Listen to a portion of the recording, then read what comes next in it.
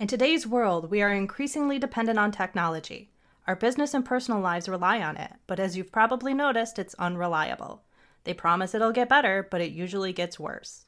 Our computers are slow, so we end up squinting at smartphones and tablets. We live in constant fear that something's going to happen to our personal data, so we're scared into paying for fake protection that proves useless when disaster strikes. Update attacks, fake Wi-Fi, cloud control, and other industry scandals are designed to keep the money flowing. The jokers we pay to fix our stuff have no clue what they're doing, so they do a virus scan and then wipe out our precious photos. Intelligent, successful people feel intimidated by the chaos and think it's somehow their fault. If they only knew what the industry was doing to them, they'd get torches and pitchforks. If only we had someone to explain it all in plain English so we can start protecting ourselves. Oh wait, we do! It's the Computer Exorcist Podcast with your host, Marc Anthony Arena.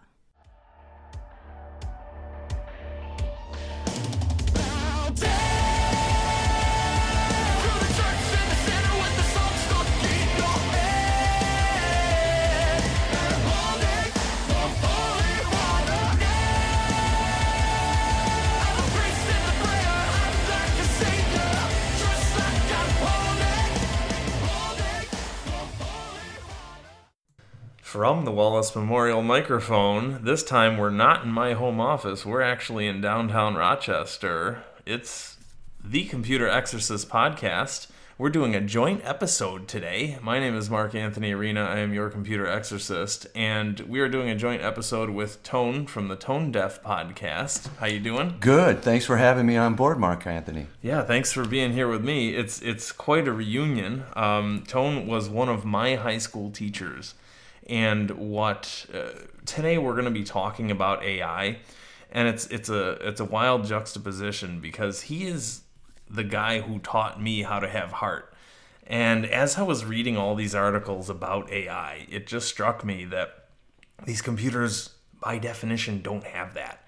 And if we incorporate this AI, and we all, even before AI, right? Even before this year, kids already had no heart, and they were already being raised by the television. So imagine what a generation is going to look like being raised by AI chatbots, right? Absolutely. As a matter of fact, back before the internet and computers came along, and you're talking about television, a lot of critics were measuring the time people were watching TV and seeing that damage was being done, and they're doing the same thing now with social media. And we'll get to it maybe later, but another issue is how young teenage girls are unfortunately spending too much time on social media, 9 hours plus, and it's creating per day, and it's creating some real problems, and unfortunately,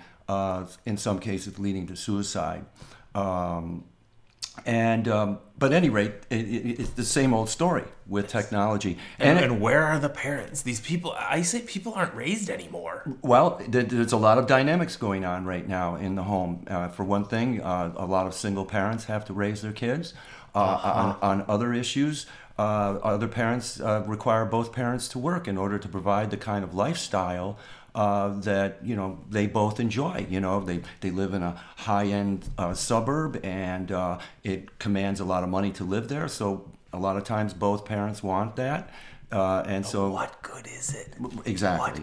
What good is it if your kids turn out Right. But once again, sacrificing for the kids for material goods, which is what America's about. And maybe they think a lot of what we talk about is they think they're helping, right? They think they're giving their kid a good life by slathering money all over them. Right. Money is the great Band-Aid. It fixes all. Right. I mean, and it's great for but it's.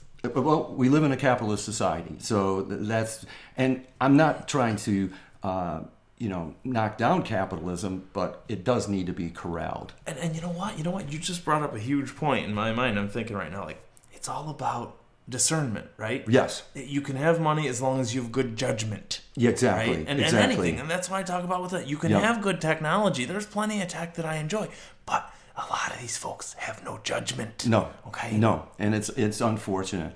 Actually, what I would like to do just real quickly is just start from the beginning. And When you talk about humans and their need for technology, you go all the way back to tool making time for humans and how tool making separated us, supposedly from the rest of nature. And so basically what happens is because of our opposable thumbs, we are able to make the tools. But what happens is that we have a problem in terms of once we create these tools, cultural issues begin to happen, and unfortunately we call that cultural lag, where culture does not catch up to the technology, and it brings on all kinds of problems in society because technology has run away. It's gone amok. And you know what? I forgot. You taught me that term a million years ago, and I forgot the term cultural lag because on this show, if you listen to my 10 years of doing radio and podcasting, I always say technology is a runaway train. Right. Made by people with no self-control. Right. With no judgment, as we said, right? And this... So... I went to a tech school, right, where these people are all extremely specialized people with very little, like my dad used to say, Marc, you have to be well-rounded, right? They have very little of that. I remember the quarter at RIT that this professor walks in, shoulders slumped, and he goes, all right, guys, sit down. Someone told me I had to teach you guys how to be well-rounded. And he gave us a slideshow of a bunch of naked statues and said, all right, get out of here. Oh, my God. So it was a very feeble attempt at making these kids well-rounded. Anyway, what I'm saying is these were hyper-specialized individuals who are extremely trained in the technology, and they're doing all this advanced stuff. No ethics, no self-control, right? So they're doing this advanced stuff, AI, space travel, nanotechnology, right? Of course, CRISPR, the DNA manipulation, okay? But then we got people who don't even know their passwords. I just, before I showed up to here, I was helping an elderly couple do their Netflix and their AOL password.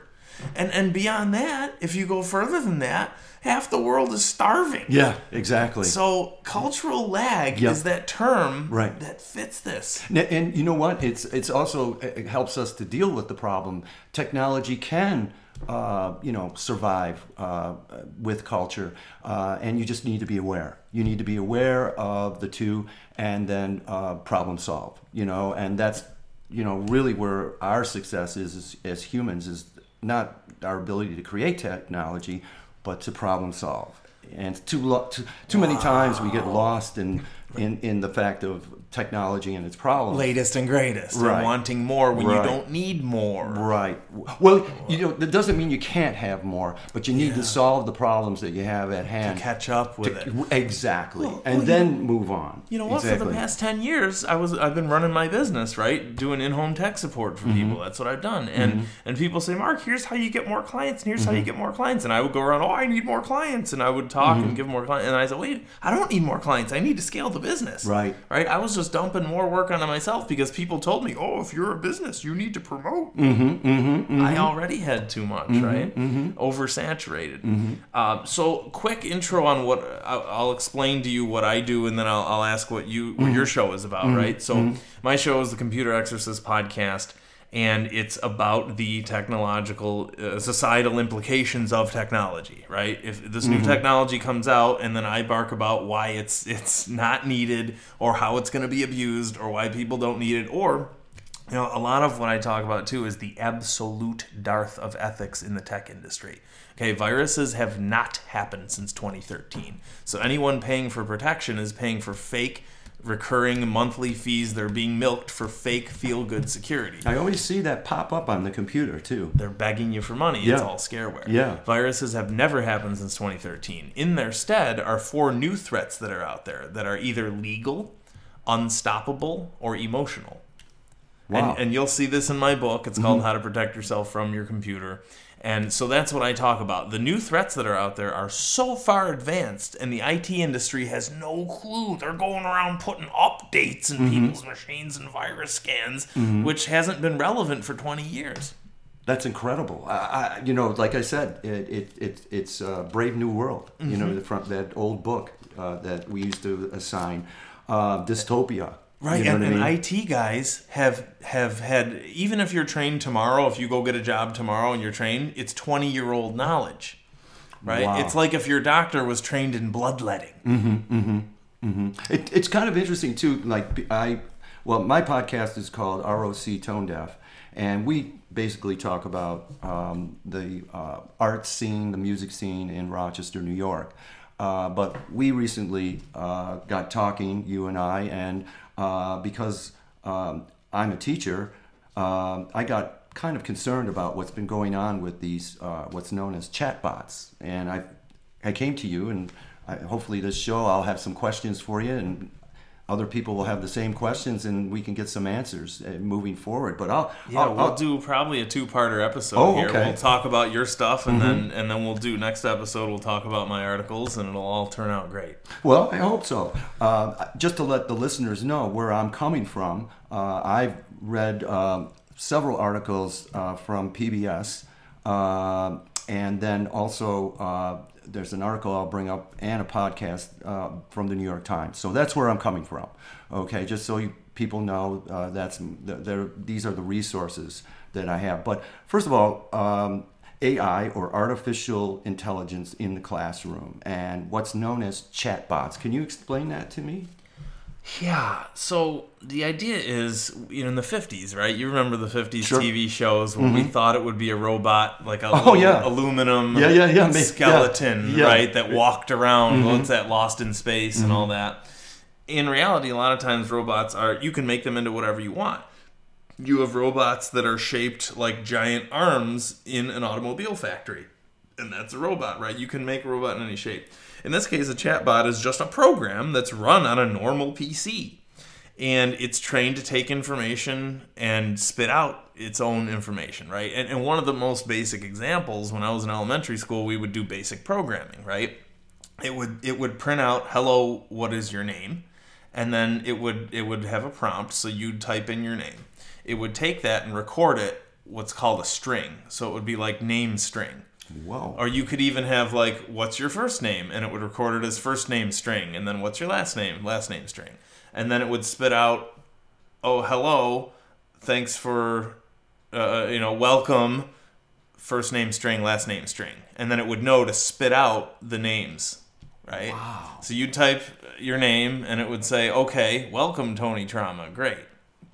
And that was the most basic example. But to the consumer, if you're looking at this, you don't know how it works, right? It's of magic. Course not. It's yeah. like, wow, I told it my name and it knows my name. Wow. Yeah. And that's a huge point. Huge thing. It's a program, right? It's a mechanism. It's a machine. It's just gears. But to the user, it appears to be a person. Absolutely. And that's a huge thing. Is everyone, we're going to have robots. They're going to have human rights. They're just robots. They may look and sound like they're us, but they're robots. Mm-hmm. They don't have souls and consciousness. And, like Alexis, right? Is that correct? Amazon Alexa, yeah. Alexa, excuse me. That, that's your buddy giving you your needs at the present moment. In reality, though, right, here's again an example of the dearth of ethics in the industry. In reality, it's just recording you 24 hours a day. All of you. It's a Soviet's greatest dream. So, in other words, it's just collecting data on you, your behavior. That's the point. Why is behavior so important in this whole scheme of things, by the way? Because to know is it linked to capitalism and our buying habits? They're worshiping what I call a false idol of data. Okay, look, if I'm an advertiser and you go to my website, sure, it's really nice to know your general demographic. You're between 50 and 60 years old, and you're black, and you use Crest toothpaste, and you live in Florida, right? General stuff. But this is getting wild. Facebook knows all of your personal messages, even your private messages. They're using them against you. It's gone a little too far, right? Google knows every website you have ever gone to, and they record it in a log inside of your Gmail address. That's amazing. It's called the Google History Scandal, and it's one of the things that no computer guy in the world knows about. I'm one of the few guys in the world who knows this. That's amazing. And the other thing is, like, these chatbots, that's the technology, but then you have companies like Google now and Microsoft now competing to get their own off the ground, their own. And that's what's going on? That's a great point. And I say this in my book, is that my industry is just a pile of inbred monopolies. So you had Microsoft, right? They were one of the first monopolies. And then all of a sudden, Apple had a monopoly originally on downloading music. And then they had a monopoly on phones. And then Google had a monopoly on search. eBay has a monopoly on buying things online, right? And it's because programmers are lazy. And I've heard plenty of times I'd come up with an idea and some programmer would say, well, you don't need that. That already exists. Right? Why do we need that? So what happens is the whole industry is a monopoly. You ever read the Dune novels? No, I haven't. Fill me in. So basically, in a nutshell, there's a monopoly on travel. So all the spaceships are run by one group. There's a monopoly on government. It's all run by one guy. There's a monopoly on education. There's so it's all... Right? So same thing what's happening already in this industry, right? Each company's a monopoly. So anyway, instead of companies competing and rising and falling based on that, what happens is new entrants only come when there's a new paradigm. Whoa. Okay? So just like in TVs. Like with chatbots. Right. With TVs, JVC and RCA kind of fell off the map when we had flat screens, but then Vizio and Samsung took off, right? Yes. So now we have a new paradigm. Yeah. So we have, there's search, and Google's got a great monopoly on search, but guess what? Someone else is coming out with some whole other paradigm. In this case, ChatGPT is the whole new thing, right? So they're a brand new thing, and they're going to be a monopoly. It's the same thing with Netflix, right? They came out with it. They're a monopoly, right? So ChatGPT is a brand new monopoly, but people are scrambling desperately to partner with them or maybe buy them out. And it comes back to cultural lag again. Like an example that I always like to use in the classroom was the automobile.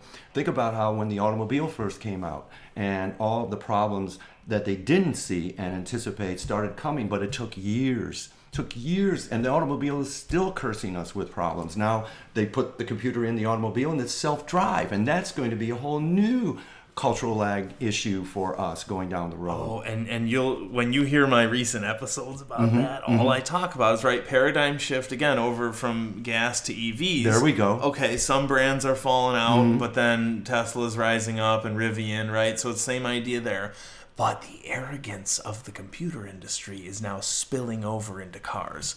So your car now pops up and criticizes you and shames you for driving a certain way. And your car requires update attacks, just like with your phones where, you need an update, but then your phone is worse off and not any better. So all of this is now crushing the car industry. That's incredible. So it comes back to this thing of controlling behavior once again. It's, again, by it's knowing a our Soviet's dream. Absolutely. That goes all the way back to the Cold War, by the way. The Soviets have been, that's been the way that they've seen to destroy the United States, and that is they're willing to be patient and study our behavior and to notice what is going wrong with us, okay? And plant seeds. Exactly, plant seeds. Well, I'm a little off topic here, but a quote that a lot of the communist nations have had about, and even the Taliban have had about us. As a matter of fact, I heard that the same quote from the Taliban was, the Americans, they have the watches, but we have the time. Whoa. Meaning that you have the technology, but we're going to be patient. We're going to study your behavior. And one of the things they know about Americans is they're not patient with war. They don't like a war that drags out. Or anything. We're not patient with anything. Right, exactly. And it's sad because I get it, because those folks have self-control. Exactly. And especially in the tech industry, there's none of that. I just wish that we as humans all had self-control and didn't just use it against each other, right? I'd also like to wonder what's going on in China right now. And since, the Chinese allowed technology to come into their society back in the 80s, capitalism and stuff, if they're starting to have some of the same problems with their people where they've lost their self-control, they're too westernized, that'd be interesting to study. But I'm off topic. This could be 10 episodes of and with TikTok and how they have their own internal TikTok, about that teaches kids science. No. So TikTok is divided. The inward-facing TikTok teaches the Chinese kids about science. The outward-facing TikTok is this mind-rotting garbage that's designed to get you addicted. And then at the same time, then they can bring you into teaching you science? No. The point is, you taught me about dumping. Remember dumping in the 70s where the Japanese TV industry set it up so that they had an inward-facing and an outward-facing industry. I get it now. So the idea with TikTok is they're going to corrupt all the foreign kids and then teach their own kids science. And then they'll be more advanced. Right. And that, honestly, I admire that in a way. Sure. But that's the concept. It's better than bullets. Right, right. I like that. I like that a lot. Yeah. Wow. Well, now going back to education and the chatbots and AI, if you will, in the classroom, just like I've always said, we can have both. We just have to know how to do it in terms of we can have the technology, but we need to control ourselves with it, Instead of just replacing, all the teachers are walking off, so we'll just plop a computer in front of kids, and that's called recipe for disaster. Mm-hmm. And I've also seen where they solve problems in the classroom in terms of, I remember using the computer to ask questions of the kids, but instead, the kids are right in the room. Mm-hmm. But instead of asking the kid the question, you allow them to answer the questions on the computer. And that's fine. That's just a multiple choice thing. That's very simple. But what it was explained to me in the lessons that we got as teachers about how to use the technique, it was this whole idea that there's a lot of kids in class that are afraid to raise their hand, are more willing to type it out and then... And that's great. That's great. That's a great example of using technology for your benefit. But then teachers I saw just bought into it totally. You know what I'm saying? There was no balance. There was no compromise in terms of it. Yeah, as you're saying this, it dawned on me, wait a minute. We kind of need kids to have the social skills. If you remember when I was young... Look what the pandemic did. Right. Do you remember how shy I was when I was little? Yes. Your listeners wouldn't believe how shy you were. That's great. You heard it here, and folks. This is normal for kids, going through school. When I went to college, I joined a fraternity which gave me public speaking skills. And I'm eternally grateful for that. There you go. So I'm glad that I was forced to do that. Mm-hmm. Where if I had a computer in the classroom and I typed my answers, now we got a generation of kids who have no social skills. No social skills, yeah. So that's what I was starting to see. I was starting to see the computer take away the potential for social skills to be developed, and it was all like all or nothing. That was my big, problem with computers. It wasn't that I didn't see their value. It was that it was all or nothing. I saw that school districts, especially mine, was putting all its money into the computers, and I thought, well, that's well and fine, but it can't be the final solution, the only solution. But that's what happens with tech guys, is that everything is the best thing since sliced bread, and it's all going to be awesome, and it's going to make everything all better again. It's a salve, it's a panacea, right? And tech guys also love deprecating anything old. You don't want that. It's old. It's going to be deprecated. And so, just going into the chatbots here, what it's able to do now is generate essays, term papers, haikus within seconds. Okay, and so the student, really doesn't have to do much. There's no, what's the word I want to use here? thinking. It's not critical thinking. There's no critical thinking going on here. And so that's been interesting. And although, as I said before, you get people that will defend it, and you'll get people that will not like it. But for those that do embrace it, okay, this is how they argue it, okay? First of all, they say that this is the future. Look at calculators, slide rules, spell check. Yeah, look at them. It's made us all lazy people who can't spell anything. I'm just giving you the arguments. I know. I love it. And then they're saying that teachers kind of use it to pit the students against the computer. They see that as a value. That they challenge the students to outsmart the chatbot. Okay. That's wait till we get to that. Yeah, exactly. And then the other thing is they say, well, this is all new. The biggest concern, of course, is in high school, where the kids will take the most advantage of it. Their thinking is, though, if we get the younger kids in elementary schools involved in it, they'll see more of the value of it, and they won't be corrupted like the high school kids are. In other words, the high school kids, because they haven't been weaned on it, that's the thinking, okay? But some districts are blocking access to chatbots, but that's not going to help because, they can go home and use the chatbot at home, right? And I remember, I was telling you earlier, in high school, I remember I was in a Spanish class, and one of my classmates used something called Babelfish. And he just typed his essay in English, and he clicked a button, and it produced a very poorly translated essay.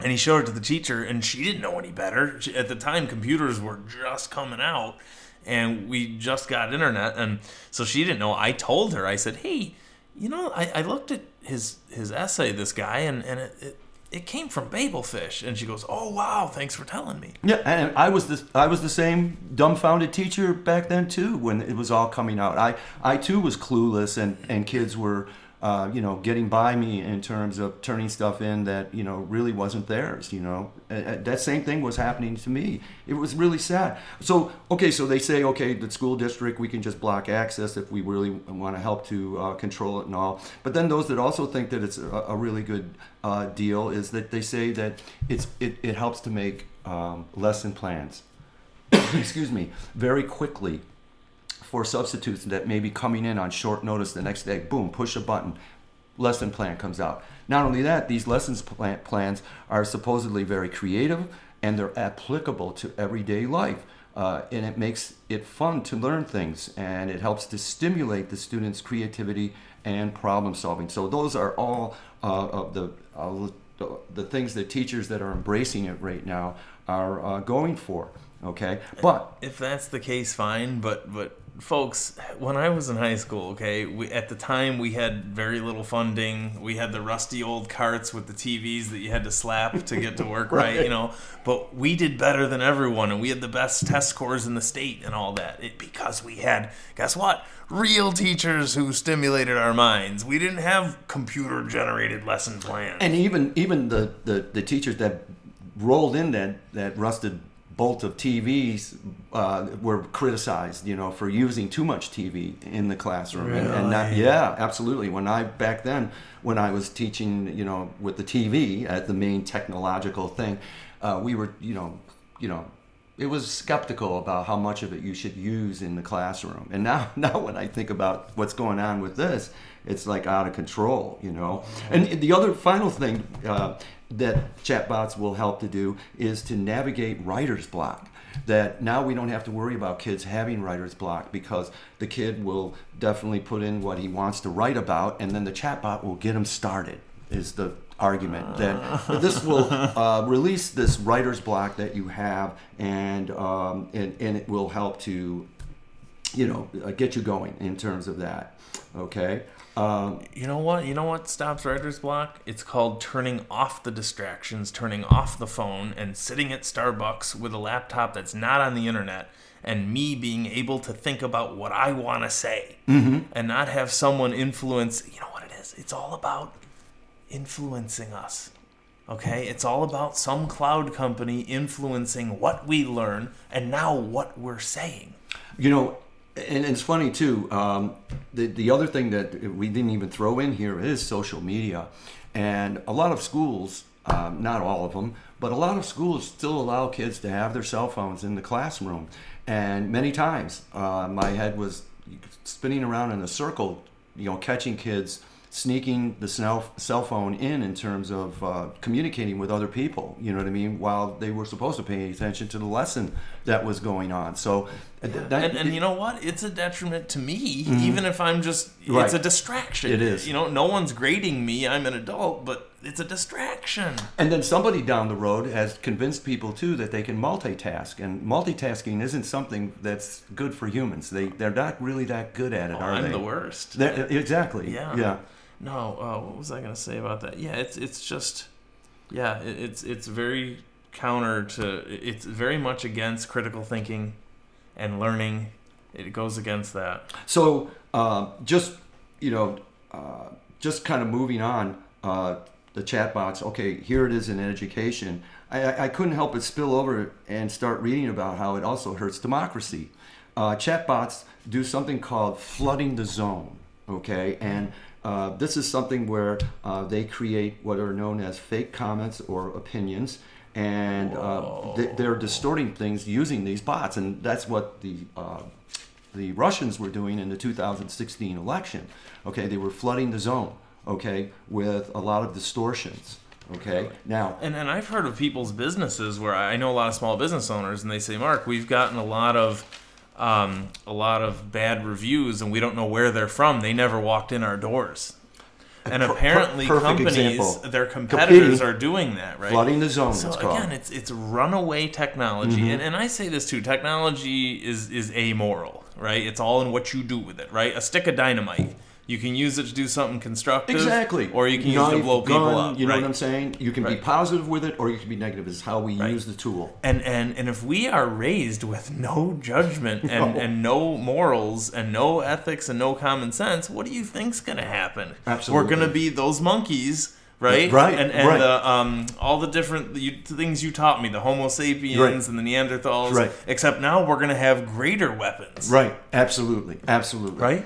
And just going back to democracy, especially in democracy, politicians rely on what people want in their districts, okay, in their communities. So they not necessarily what's right, but they're just going after what the vote is going to get them. Absolutely. And so what you're seeing is less and less politicians doing the knocking on the door, and they're relying on the computer and the comments that are coming in, okay? And the robocall.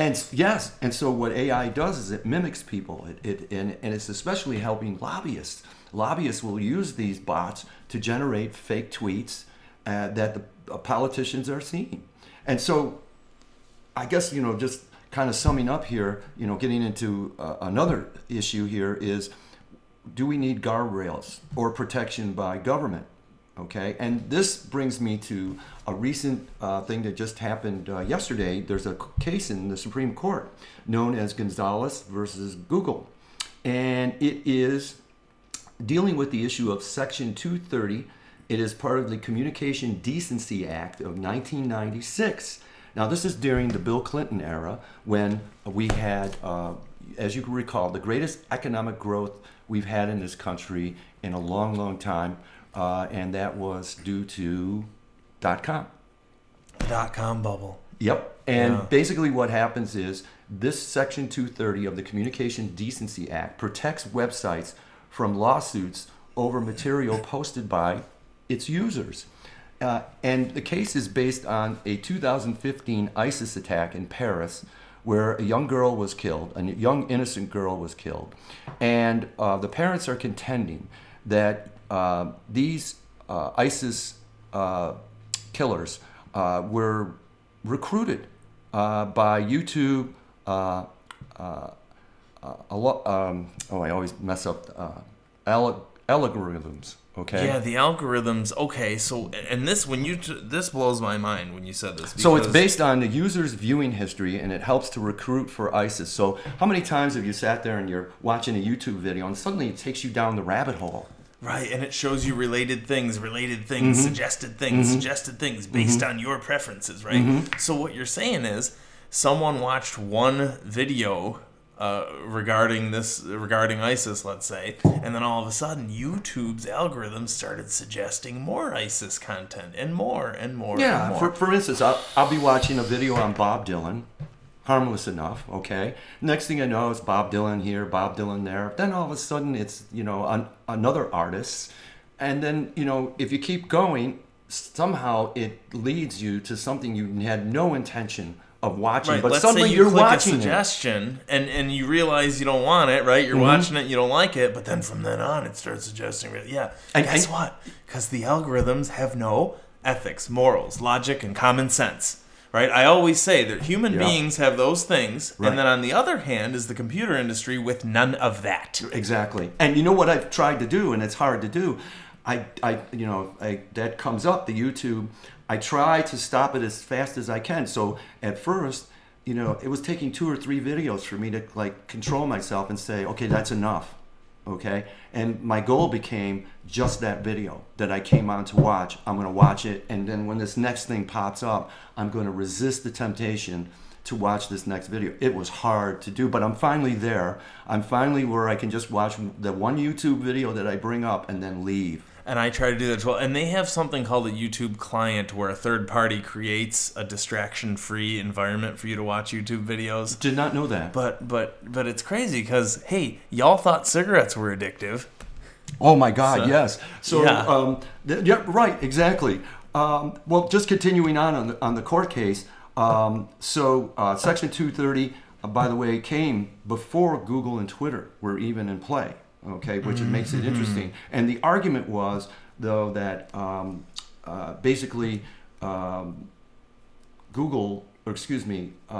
internet would have gone under if this Section 230 had not been put in play. The internet would have never have grown and thrived because it would have been crushed by lawsuits in the courts if that indeed had happened. Now, I have a question for you. Because any law that comes up, guess what? It becomes, and I say this all the time, and go ahead.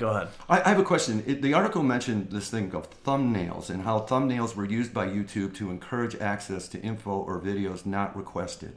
Have you heard that term before, thumbnails? So, it just means when you're on a YouTube page, let's say you search for something, right? And the results show up, but they can't show, all the videos can't play all at the same time, right? So they show a thumbnail. And the author of that video can put whatever thumbnail they want. And I see this all the time where I'm looking for something, but that thumbnail is a pretty girl.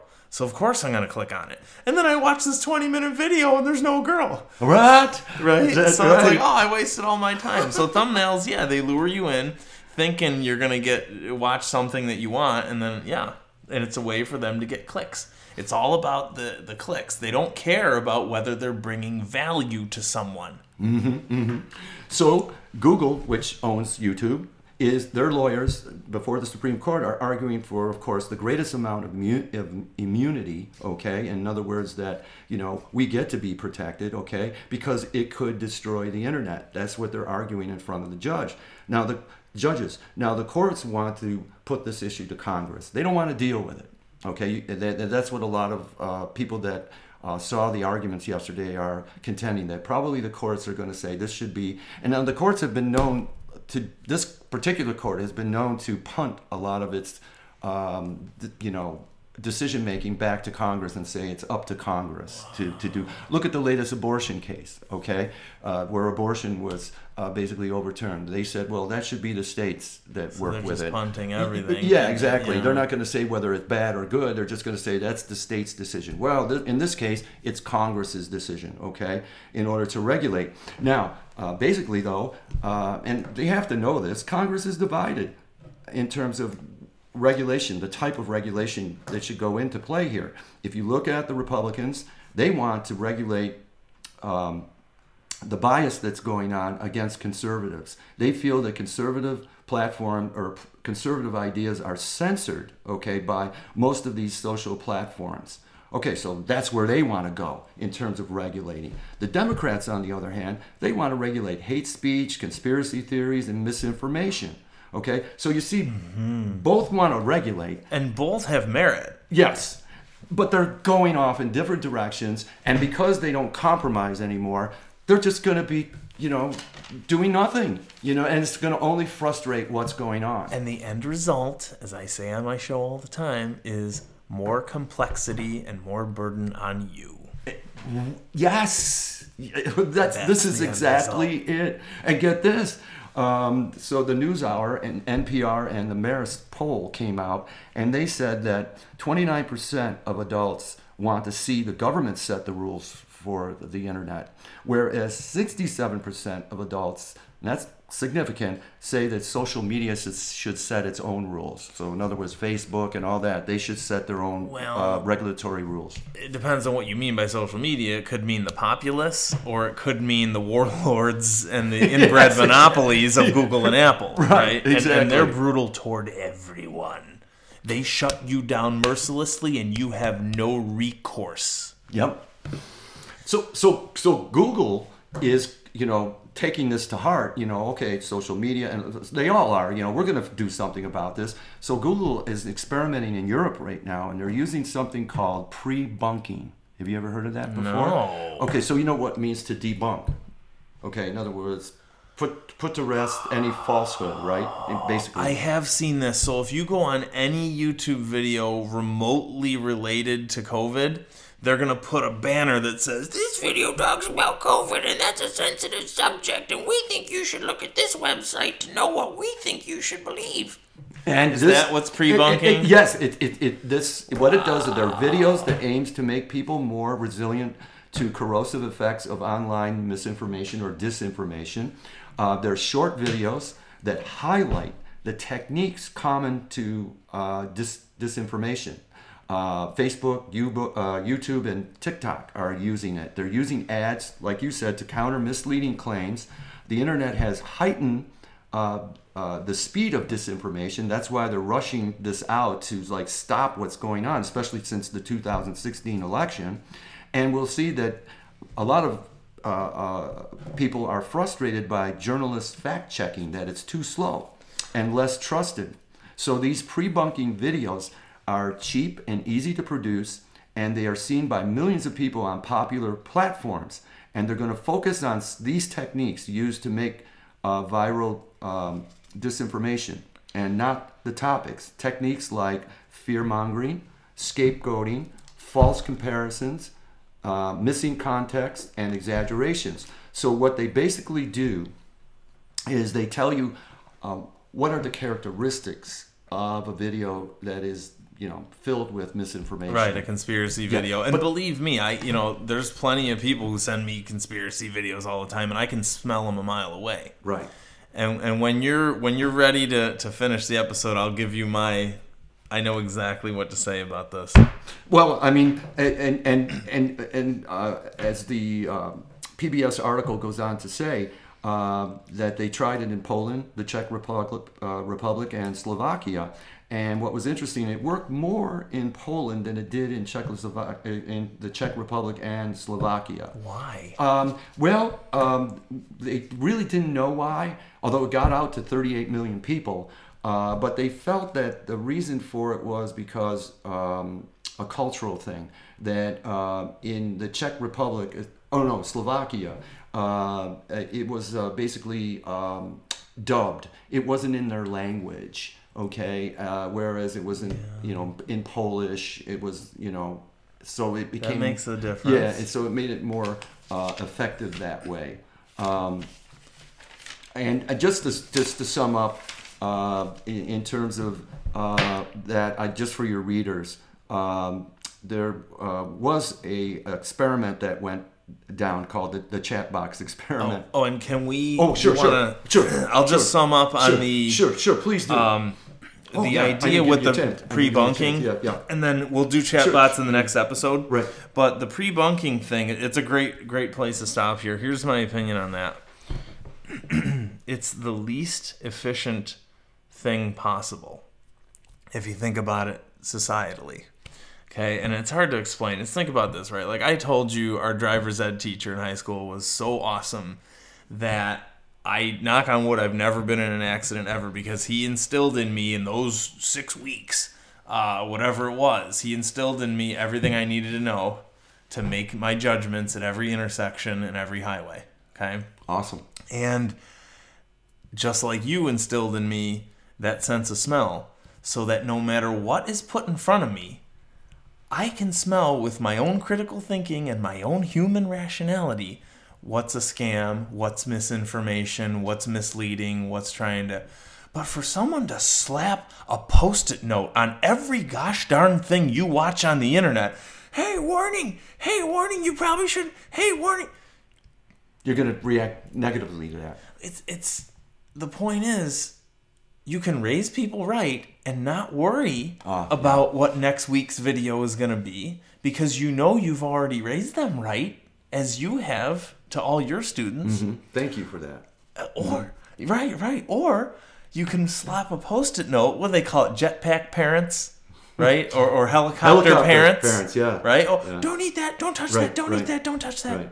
Right. So that's your choice. And there's a guy. I think his name is Father Mike Schmitz. I want to say he's a podcaster. He's a priest, and he said if we have less and less morality in the world, you're going to see a lot more violence, and you're going to see a lot more rules and regulations as reactions to this, right? So it depends. Do you raise someone right? Or do you slap Post-it notes on everything they do? Exactly. And this kind of leads back to what you were saying, too, earlier, the whole idea that, technology cannot be this cold-hearted thing. It has to have some morals to it. It has to have, it has to have an acceptance of what culture is about too, as well. And what culture needs, not what technology needs. And unfortunately, people worship technology as a god because they don't know any better, and they think, well, this is powerful, therefore we should worship it. And on that note, that was part one of our episode. Marc Anthony Arena, the Computer Exorcist, here with Tone from the RocToneDef Podcast. Thank you for having me. And thank you so much. On the show. Brilliant. And we'll talk to you guys soon. But it's definitely an interest. Oh, brilliant. We'll talk to you guys later. Okay.